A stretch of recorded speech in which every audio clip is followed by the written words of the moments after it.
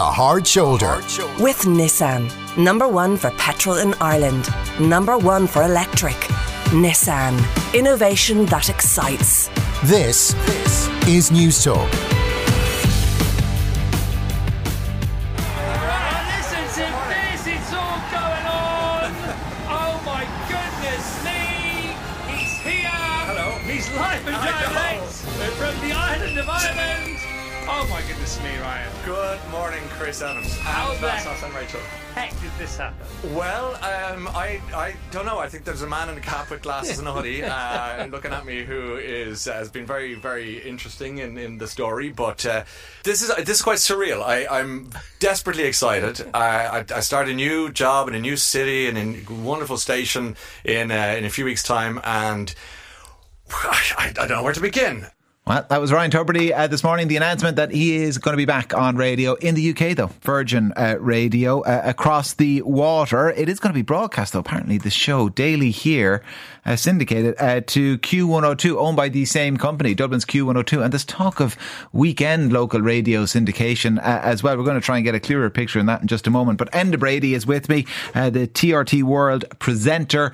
Enda, you'll have to kind of educate me and the rest of us listening a little bit first on Virgin Radio UK. I mean, who are they? Who are the presenters? How big is this station?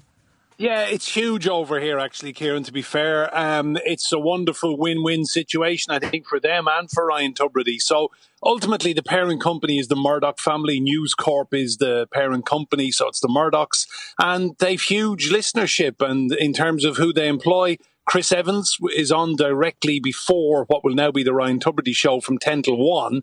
Evans has the breakfast show. He gets great numbers. They also have Ricky Wilson, who people will remember and know from the Kaiser Chiefs. He's on in the evening. They spend money, they've got money, they make money. And in terms of listening hours, I think they're at 11.6 million listening hours per week. Wow. I know details of it haven't emerged, but how much do other presenters get paid in Virgin, do we know? Six figures, well into six figures. Look, Chris Evans is a multi-millionaire. I know Chris, he's passionate about radio, and I think he's probably the kind of fella who would do it for free. That's how much he loves radio, the buzz of the breakfast show, and his listeners, and having fun. And I think what you're going to see from Ryan Tubridy is getting back to having fun after a very stressful year. You described it as a win-win. So in what way, obviously we can understand why it's a win for Ryan. He's back working and with a huge potential audience as well. In what way is it a win for Virgin? What's the logic in it for them?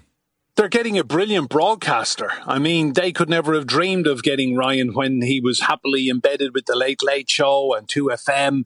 They're getting a brilliant broadcaster, and I think they're getting a guy who wants a fresh start. He's in a new town, in a new country. He'll be in a new home and a new audience. And, you know, there will be no one judging him. The whole RTE debacle, that got next to no coverage over here whatsoever. So he will be able to walk down the street. He will be able to go into a coffee shop without people gawking at him, without people talking about him. And he can probably lay off social media for a while. You know, it's a fresh canvas, and he can do anything he wants with that radio show. So I think they're getting someone who has so much energy and ability and probably feels he's still got something to prove. Because I think some people here might be a bit confused as to why he would have been hired. And I'm not having a go. I think it's great. And I thought he was more sinned against than sinning in the whole affair in RTE. But I suppose that they suspect he's so unknown, they can't maybe see the logic in it from a Virgin point of view. No, I think he has Chris Evans in his corner. They're friends, and Chris Evans is a fantastic fella, and he gets what he wants. And I think Chris Evans, you know, if you've read his book, there was a time in Chris Evans' life where he was not in the best of places, and he went to Ireland and he rediscovered his love of radio by listening to Jerry Ryan. And, you know, it's well worth a read, Chris Evans' book. And I think Chris Evans has obviously seen in Ryan someone who's gone through a very, very difficult situation, much like Chris Evans did back in the day. And he's helped him. He's backed him. He's got him introductions to people. And I think Chris Evans will have said to the radio bosses at Virgin, you want to get this fella on board because you know what? He's got so much ability. Yeah, and I guess everybody who is known starts unknown at some point as well, including the likes of Terry Wogan and other people who have made that journey.